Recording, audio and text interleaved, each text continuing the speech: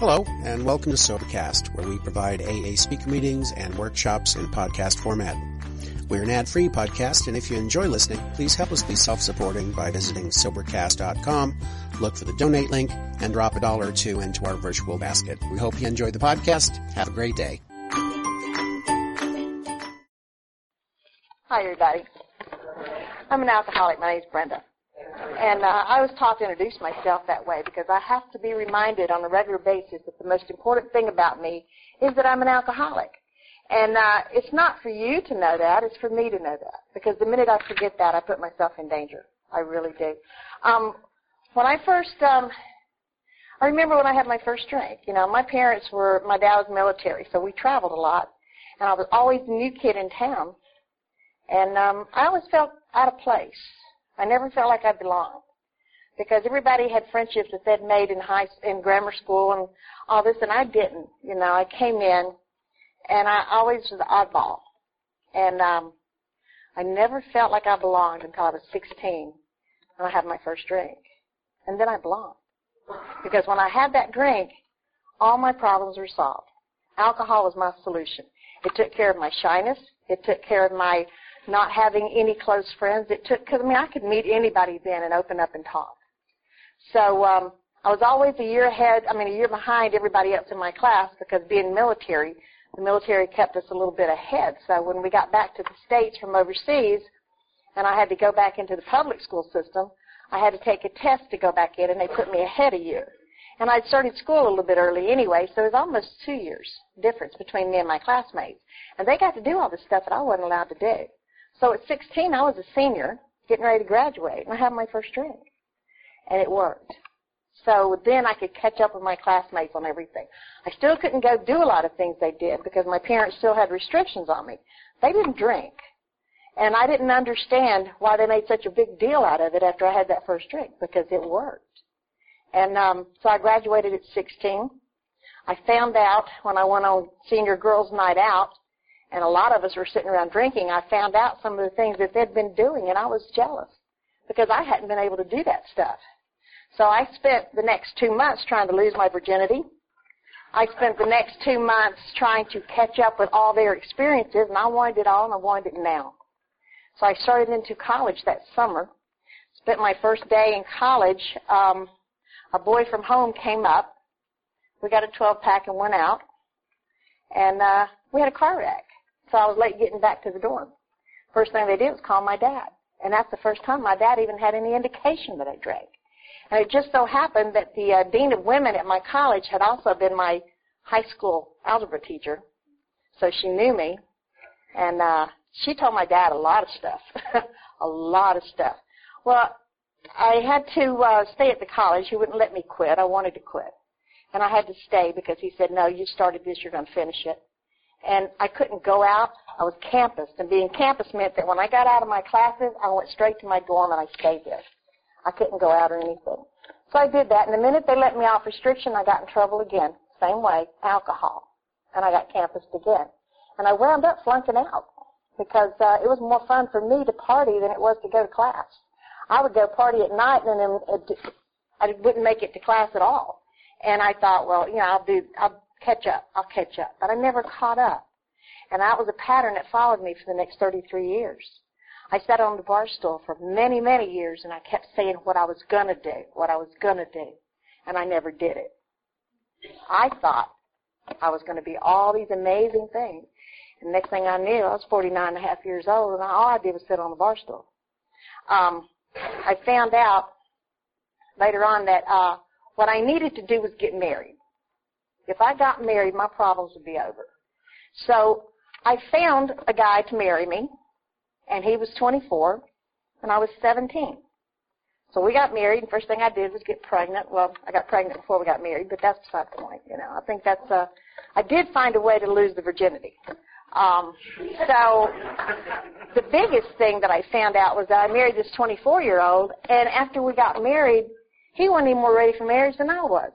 I couldn't drink because I was pregnant, and he's out drinking every night. He'd lost his drinking buddy. And so I left when I was 8 months pregnant, and I moved back with my parents. And being an only child, I pretty much got my way. And as soon as I had the baby, I filed for divorce, divorced him on a Friday, got married again the next Tuesday to a guy that was 24 that I'd known through high school. He was ahead of me in school.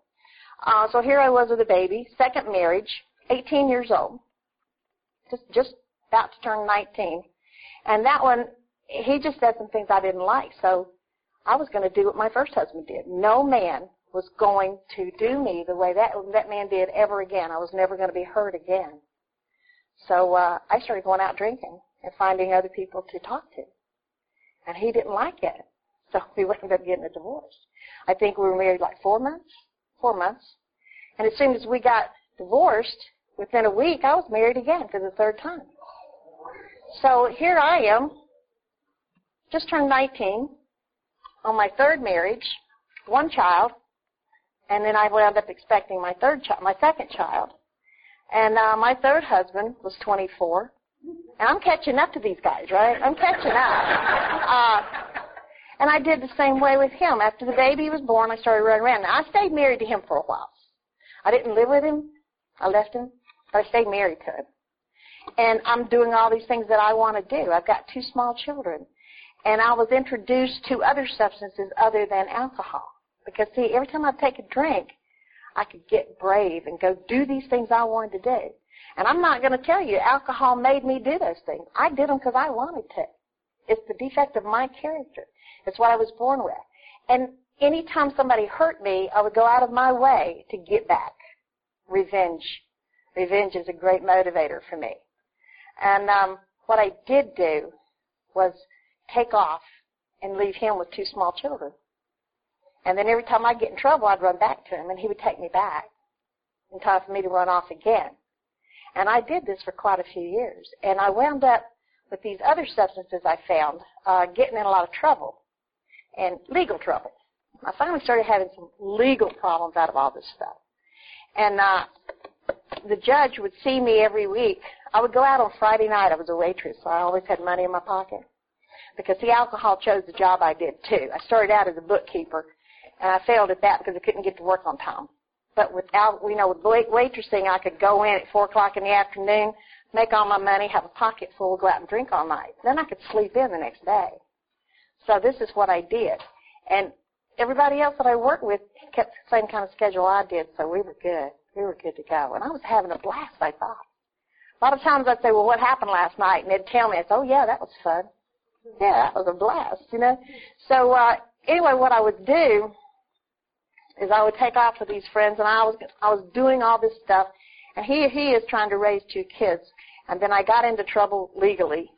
Every Friday night I would go out with enough money in my pocket to pay the bond because I knew I'd be in jail.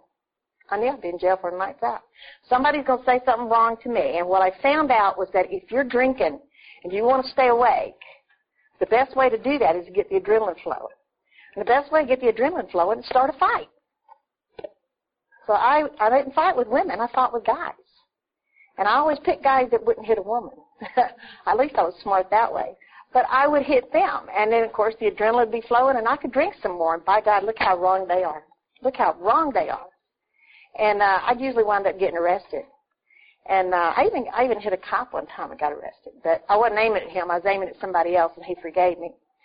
So, I was at that age, too, that, I looked pretty good back then. I was in my, early 20s and middle 20s. And I'd always dress up and show up in court nicely when I had to go to court. So I didn't just pay the fine and forget it. But I was there every week, every single week. And finally, at the end of it, I started doing worse stuff. And some of the stuff I did got me some time. And these things I did, I wound up going to Georgia Women's Correctional Institute in Atlanta, Georgia. Well, right, outside of Atlanta, Georgia, but I got arrested in Atlanta. And so when I was doing my time there, I thought, I'm never going to do this again. I am done. I'm not going to do any of this stuff. I'm not going to drink. I'm going to church while I was in prison. I'm doing all this stuff because I'm not going to do that again. I want you to know, my story is, I don't advise it. I got out at 9 o'clock in the morning. A friend picked me up with a 12-pack. I was drunk by noon, and I had a needle in my arm by 6. So all those things that I was not going to do went right out the window, and I did not understand why. I came around the next day going, why am I doing this? Why am I doing this? I didn't know. And then I figured, it's the drugs. It's the drugs. I'll quit the drugs. So I managed to do that. I don't know how I did that, but I did manage to do that. And by this time, when I went to prison, my parents came down and took my children. I lost my girls.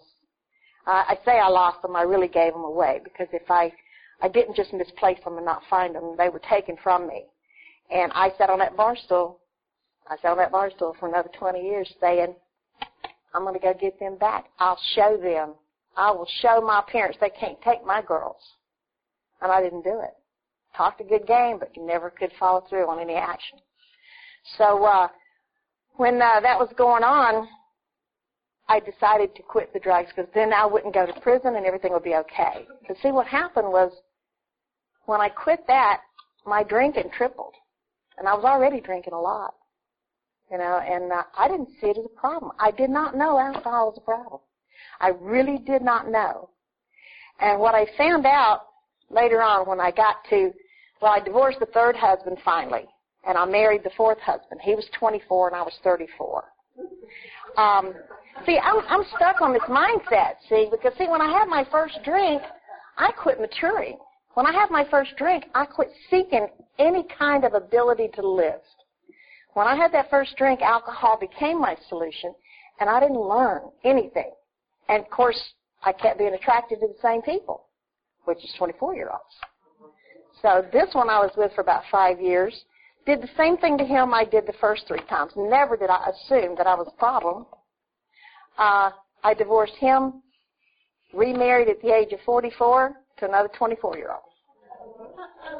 And this one, actually, I mean, you know, he was a good-looking guy. He was smart. He was talented. He worked. You know, it was all good, right?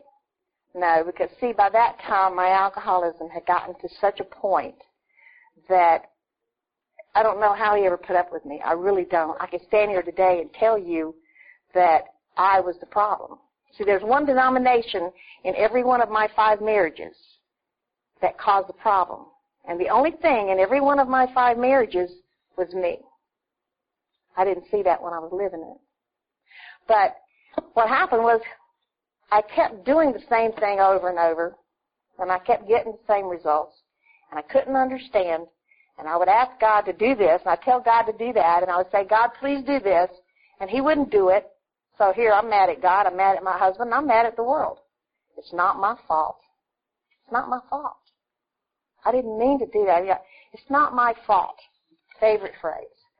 So on May the 5th, 1997, I had been with this 5th husband for about 10 years. No, not quite. We'd been together since I was 40, but he was, at that time, I was 49 and a half. So, yeah, be right almost 10 years. He had enough. He finally had enough. And so we went to a Cinco de Mayo party, and I got polluted, and I went home, and I started my same regular routine, start a fight with him so he would get drunk and go to bed, and I could drink up what was left in the house and pass out. That was my regular routine. And I started it. And he started up the stairs at the house, and he looked at me, and he goes, Brenda, we've been together for 10 years, and you have never, ever, ever told me you were wrong. You have never apologized to me for anything. And I remember sitting on that couch, and I remember thinking, that might be true, but you've done worse than me, so I don't have to tell you I'm sorry. And I just looked at him. And he went on upstairs, and I kept drinking. And I guess about an hour later, we were getting pretty low on booze in the house, and I went and woke him up because I wanted him to go get some more. And I needed somebody to drive me because I couldn't drive. And I knew it. At least I was smart enough to know that. And when I woke him up, he got angry. And he slammed out the door, and he said, I'm never coming back. That was horrific for me. I couldn't imagine that. Because, see, I was always the one that left. They always had to want me. I'm the one that would walk out the door. I had a sense that I knew when they were getting ready to throw me out, and I would throw them out first. But this one didn't do that. He walked out. And I sat in that house from May the 5th to May the 13th. And I went out to get booze, came back in, locked the door, turned the blinds down, turned the stereo up, and I would hear the machine, the answering machine. We didn't have cell phones then. We had answering machines. And somebody would call me, and I would say, I'll let the machine get it, and if I want to talk to him, I'll talk to him. Nobody called me that I wanted to talk to. I didn't answer that phone. People knocked on my door, and I didn't go to the door. I would peek out the blind and say, oh, I don't want to talk to them. And I was hiding in that house, and I was drinking and steady drinking. Then on May the 13th, that morning, I stood up in the middle of my living room. I can't say morning. It was about 12:30 in the afternoon. Because, see, I always claimed I wasn't an alcoholic because I didn't drink in the morning, and I never thought about the fact that I didn't get up when it was morning. So what happened, I stood there, and I said, God, help me. And I didn't tell God what to do. First time I had ever asked God for anything that I didn't tell him what to do because I knew what should be done. I had the answers. Till that day, and I had no answer. And I remember sitting on the couch and saying, same old thing. Nothing's going to happen for me. Not for me, you know. And I picked up the phone, and I started making phone calls to all the hospitals. And I had my insurance card. And I couldn't read my card well enough for them to understand that I had insurance and I could get in. And they all kept saying, I can't help you. I can't help you. And I'm crying. And they can't help me. And finally, the last number that I could call was Alcoholics Anonymous. I'm living in Kissimmee, Florida. I'm living at Disney World. There's a bar on every corner. This is the ideal place to be. I'm an hour from the Pacific Ocean. Not Pacific, but the Gulf. I'm an hour from the Atlantic. I got everything anybody could want in my life, but I was miserable and I was dying inside. Finally, I called Alcoholics Anonymous, and I got this girl on the phone, and she sounded like she was about 18, 19 years old. And I said, you don't understand. Famous last words. You don't understand. And she said, what don't I understand? I said, well, you're probably doing community service. I know you haven't been around long enough to know what it's like to not be able to quit drinking. And she said, oh, really? She said, I'll have you know. She said, I drank for 20 years, and I've been sober for 5. How long have you been sober? And I wasn't sober then. And I said, maybe she does know. And I started talking to her. And she said, there's a club right around the corner from your house. They have 3 meetings a day. And my suggestion is you get ready and you go over there right now. The next meeting is at 5:30. You've already missed the noon. And I said, well, yeah, it's 2 o'clock in the afternoon. Why do I need to go now? And she said something that has always stuck with me. She said, if you stay in that house and wait for the 5:30 meeting, you're going to be drinking. And if you do, you won't go to that meeting. And she was right. I got up and I got dressed and I went to that clubhouse. And I walked in, and they have a coffee bar in the back. And there was this old man behind the coffee bar, looked like he was 108. And, I'm still young, you know. I'm still young. I'm 50 years old. And so I sit down, and I'm wondering, just what I'm doing there. I had no clue what I'm doing there. And he took one look at me, and he goes, you're new. And I'm like, well, how does he know? So he puts a cup of coffee in front of me. Now, I don't drink coffee. But he was such an old grump that I figured I better try, or he was going to hit me or something. I didn't know what to do. So I sat at the high counter, and I had that cup of coffee, and I took a few sips, and it was horrible. I don't know if anybody notices how horrible AA coffee is. But it is to me anyway. But anyway, I sat there with that cup of coffee, and I was scared to get up. I was afraid if I tried to leave, because he started talking to me, I didn't hear anything he was saying. I just heard his tone, and he had this really gruff tone. And he started asking me questions, and I'm just like a deer in the headlights. I couldn't say a word, not a word. So he says, well, you just sit here and wait. And I had 2.5 hours to go to get to that meeting. I'm like, holy cow, what am I going to do? So I sat there with that cold cup of coffee for 2.5 hours, and I walked into that meeting. And when I did, they had a podium like this. And I thought, oh, somebody's going to teach me something. So I sat down as far as I could get from that podium. And when I sat down, what happened was I wasn't hearing anything that was said. They started talking to me, and I didn't understand a word they were saying because they were using words that was not in my vocabulary. They were using words like sponsor, surrender, steps, big book. What are they talking about? I didn't know. And I'm sitting there holding my purse, and I said, you know what? This thing only lasts an hour. I don't want to walk through these people to get out, so I'll sit here for an hour, and then I'll get out of here and I'll go get to the liquor store in time to get another 12-pack. I still had some at home. I figured that'd get me through the night. And I got up at the end of the meeting, and I put my purse over my arm, and I'm walking to the door, and this girl says, oh, wait a minute, we got to pray. And I said, pray for what? And she said, well, we're going to say the Lord's Prayer. And I thought, whatever it takes to get out of here. And we started saying the Lord's Prayer, and you know what? I used to say this all the time as a kid, and I could not remember the words. I did not know the words to the Lord's Prayer. I'm like, holy crap. Am I that far removed from reality? And then I promptly forgot I said that.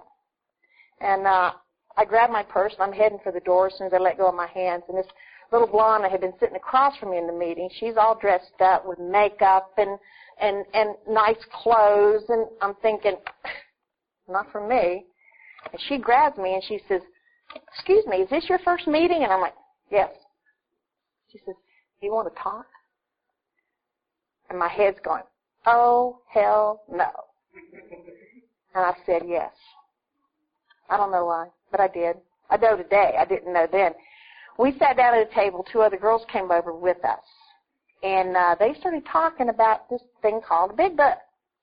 So she goes over and she picks up a white chip and she says, I noticed you didn't get this. Hang on to it. And I said, okay. What's it supposed to do? I didn't know. And then she hands me a book and she says, you're not capable of reading this right now. But let me tell you something. She said, the answer to every problem in your life is in that book, if you read it and apply it. Since you can't figure it out, you might need somebody who's done it before you to show you. I said, okay. Didn't open it. I took it with me. They wound up, make a long story short, they wound up getting me into a detox that night, and I was there from May the 13th till May the 19th. And the minute we got there, this doctor checked me over, and the first thing he did was knock me out. Because, see, I've been drinking for 33 years, daily for the last 20.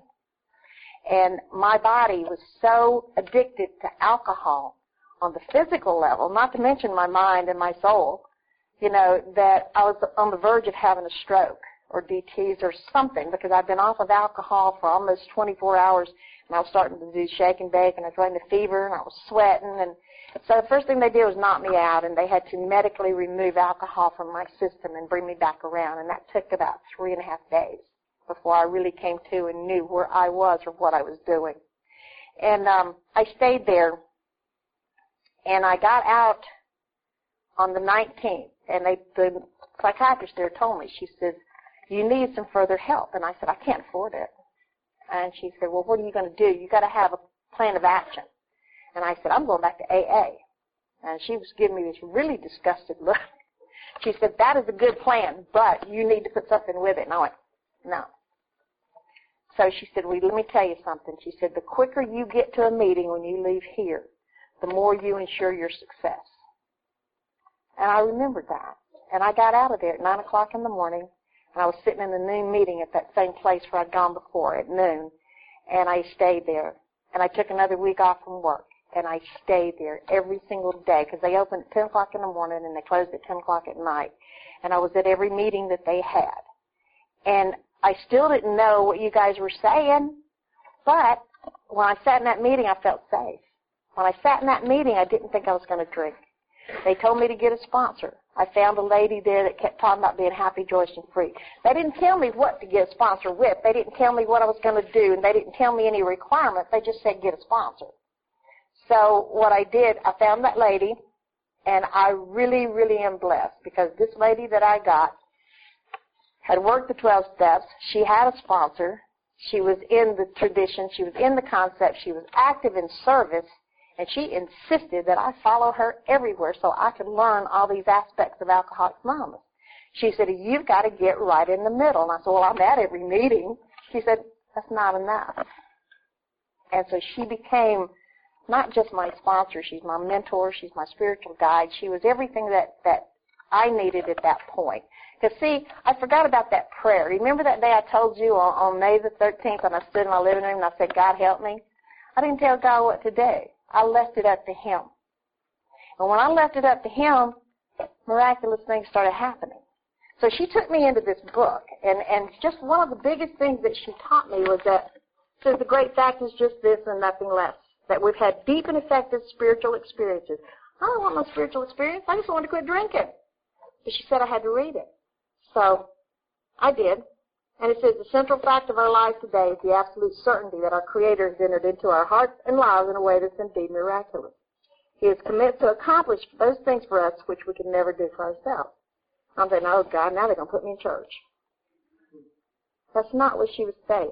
What she was saying is I have to find a power greater than me. I couldn't use a doorknob, and I couldn't use a light bulb, because, see, I can break those things. I'm good at breaking stuff. I've been breaking stuff all my life. I had to find something greater than me. And I did use the group, because it was a group. I couldn't use one person, because at any time somebody might fall out. I needed something strong. When the group stayed together, it showed me it was possible. There was people in that group that never went out. People in that group that never picked up again. That showed me it was possible. And I said, well, okay, this is all fine and good, but now what do I do? And she said, do you realize what's going to happen if you don't follow through with these steps? And I said, no. She said, if you're seriously as alcoholic as we were, we believe there's no middle-of-the-road solution. We're in a position where life is becoming impossible. We've passed into the region from which there is no return through human aid. Wow. Human aid. I can't depend on another human being. You can't keep me sober. I can be locked up, which I needed to be quite a while, and I was. That helped take the alcohol out from me so that I could hear what I needed to hear. And it tells me that, no human aid is going to be able to do this for me. It says, I only have two alternatives. One is to go to the bitter end, blotting out the consciousness of our intolerable situation as best we could, which means I'm going to keep drinking. I'm going to be just as miserable as I was that day I walked into AA. And I'm going to pray to die until I get enough guts to do it myself. The other is to accept spiritual help. Spiritual help. This whole book talks about that all the way through. Then they tell me I have this disease. I have an obsession of the mind, which is a thought process that does not respond to reason, and it is stronger than reason. Therefore, if I start thinking about a drink and it turns into an obsession, I'm going to go get it no matter what. Bottom line, no matter what. Left to my own devices, that's what I do.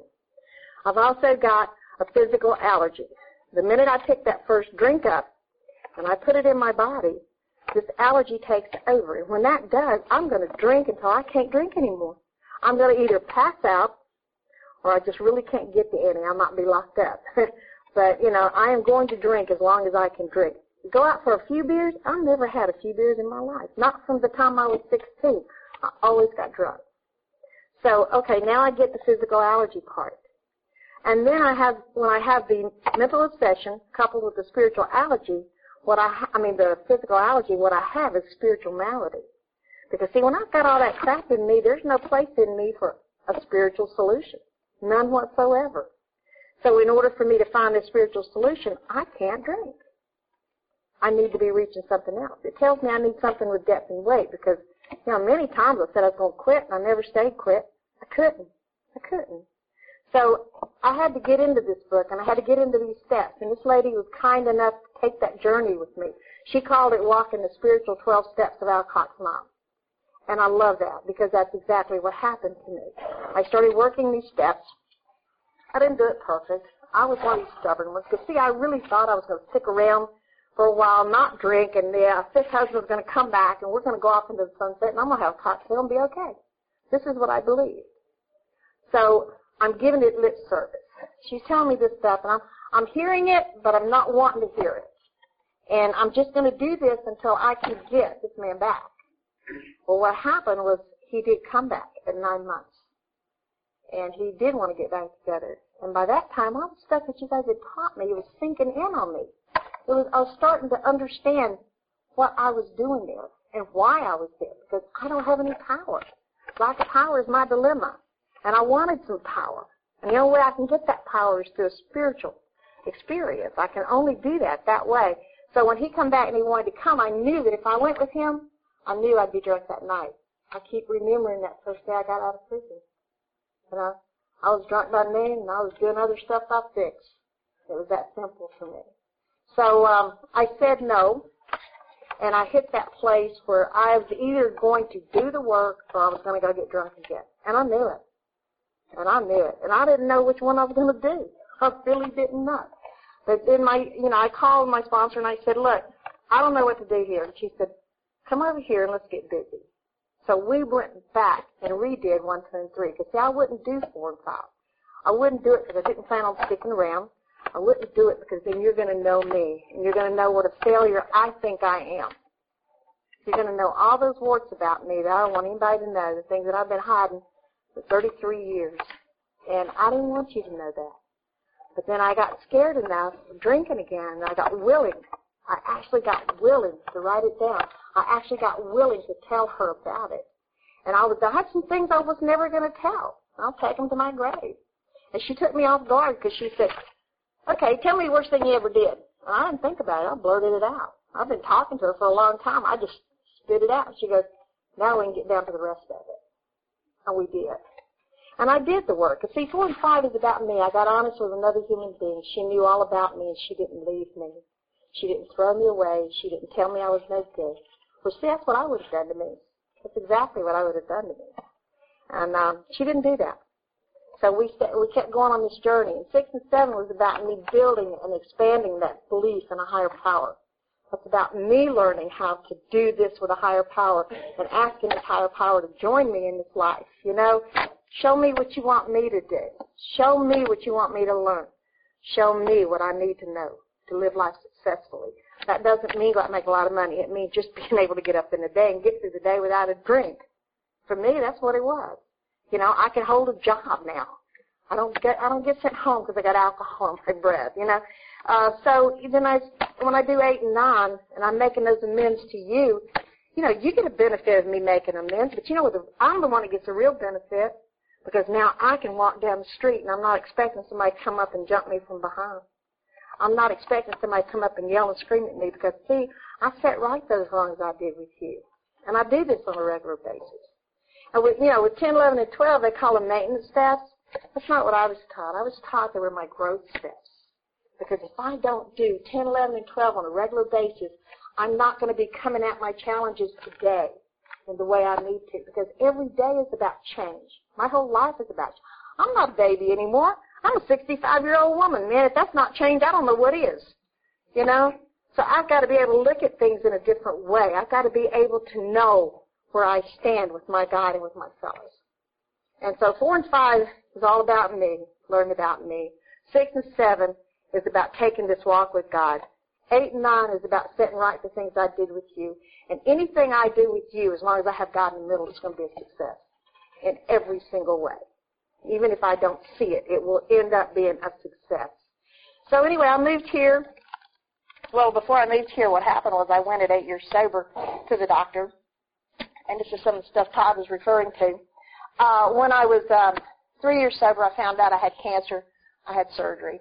I didn't have to do anything major for it. They took care of it through surgery. I was out of work 4 months. Then in 2005, they wound up taking this half of my face off for another type of cancer. And I had to go through rebuilding it, which took 9 surgeries. And it took me being allergic to the antibiotics that they were giving me and winding up in the hospital for a month with bacterial colitis. I thought that was it. I thought I was good to go. At 8 years sober, I found out that all that dope that I shot gave me hepatitis C. Now, with hepatitis C, it eats the liver up real quick, and when they finally found out that I had liver damage, I was at the place where they told me it was either a transplant or die. I'm an alcoholic, guys. You know, are they going to give an alcoholic a liver? Well, the place I went said yes. I hadn't had a drink in 8 years. They talked to me. They worked with me. And then they tested me, and they told me I couldn't get it. So I said, okay. And I went home. And I was mad. I'm mad at God all over again. So they called me and told me to come back and be tested again. And I said, okay. And I went back again. And they told me no again. And I went home, and me and God had a big fight.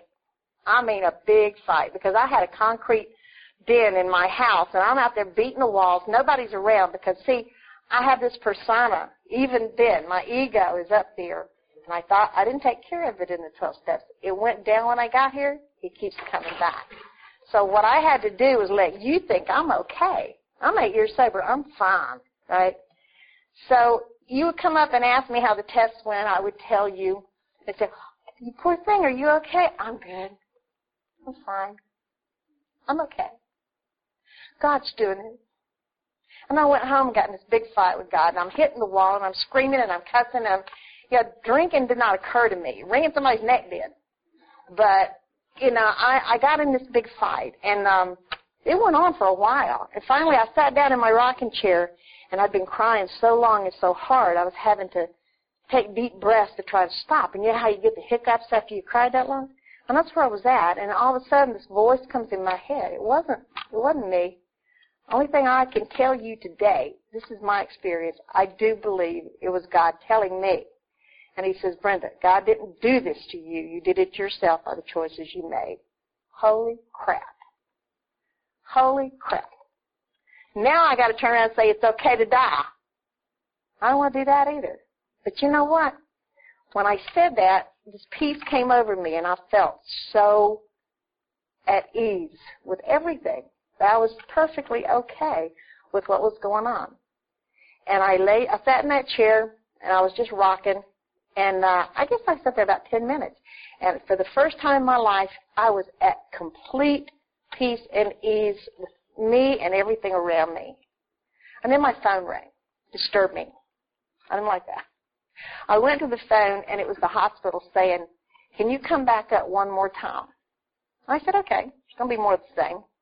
So I went back up to Gainesville, Florida, and I went in, and they said no again. So I came home, and they told me to start getting my affairs in order. So I went to Social Security with a letter from the hospital, said I had about 3 months to live. And I gave it to the guy. The poor guy liked to sell out. He was scared to death of me. He thought I was going to pass out on him right there.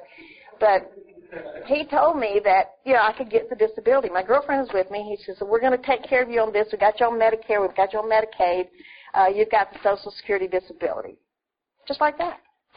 I hear tales of people having to do that, taking 5, 6, 7 years. I'm like, wow, all I got to do is die. So I was fine with that. I went home, and I was still at peace. So I called the hospital. I called my coordinator, and I said, look, I did what you told me to. I went to Social Security.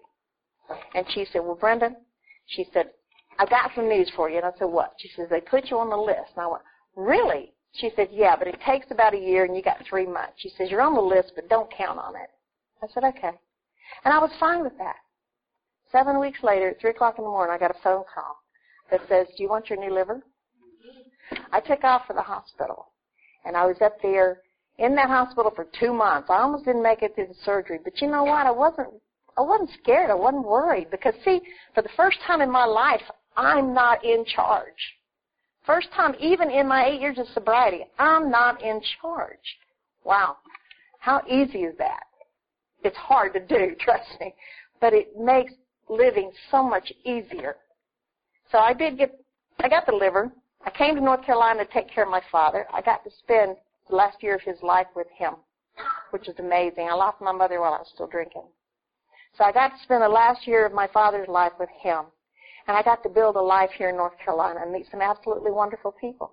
I still go back to Florida every 3 months. I'm leaving this June 1st. I'll be there for a month for medical tests and all that stuff because it's that same rigmarole that you got to do in order to get the transplant. The other option is not advisable for me. I don't want to do that because, if I don't go take care of this, then I'm not doing what I was told to do, which I've got to take care of myself mentally, spiritually, and physically. These are the 3 points of Alcoholics Anonymous. We have a triangle that has 3 points. One is for unity, one is for service, one is for recovery. I have to do all 3. It's heart, body, and soul. And it's that simple. And as long as I do that, my life stays wonderful. The minute I forget to do that, it goes down in a hurry. Trust me, it goes down really quick. And what I found is I like the results I get when I do what I'm supposed to do. And since I like those results, I have to keep doing them because I know what happens when I don't. I've been sober 16 years, celebrated last week. And for this old lady, that's a miracle. For the first time in my life, I'm actually living. I didn't marry a 24-year-old in the last 16 years. As a matter of fact, I didn't marry anybody in the last 16 years because I'm still learning what's wrong with me. It's a lifetime job. Trust me. But you know what? The joy is in the journey, and it makes it absolutely wonderful. When I get up in the morning and I see the sun or I see the rain, it's fine. I'm going to enjoy this day because this is the day the good Lord gave me, and I will enjoy it. I'm not going to throw away another day because I threw away many, many years. So every day is the day that I give thanks for just being here. Thank you for letting me come and letting me share.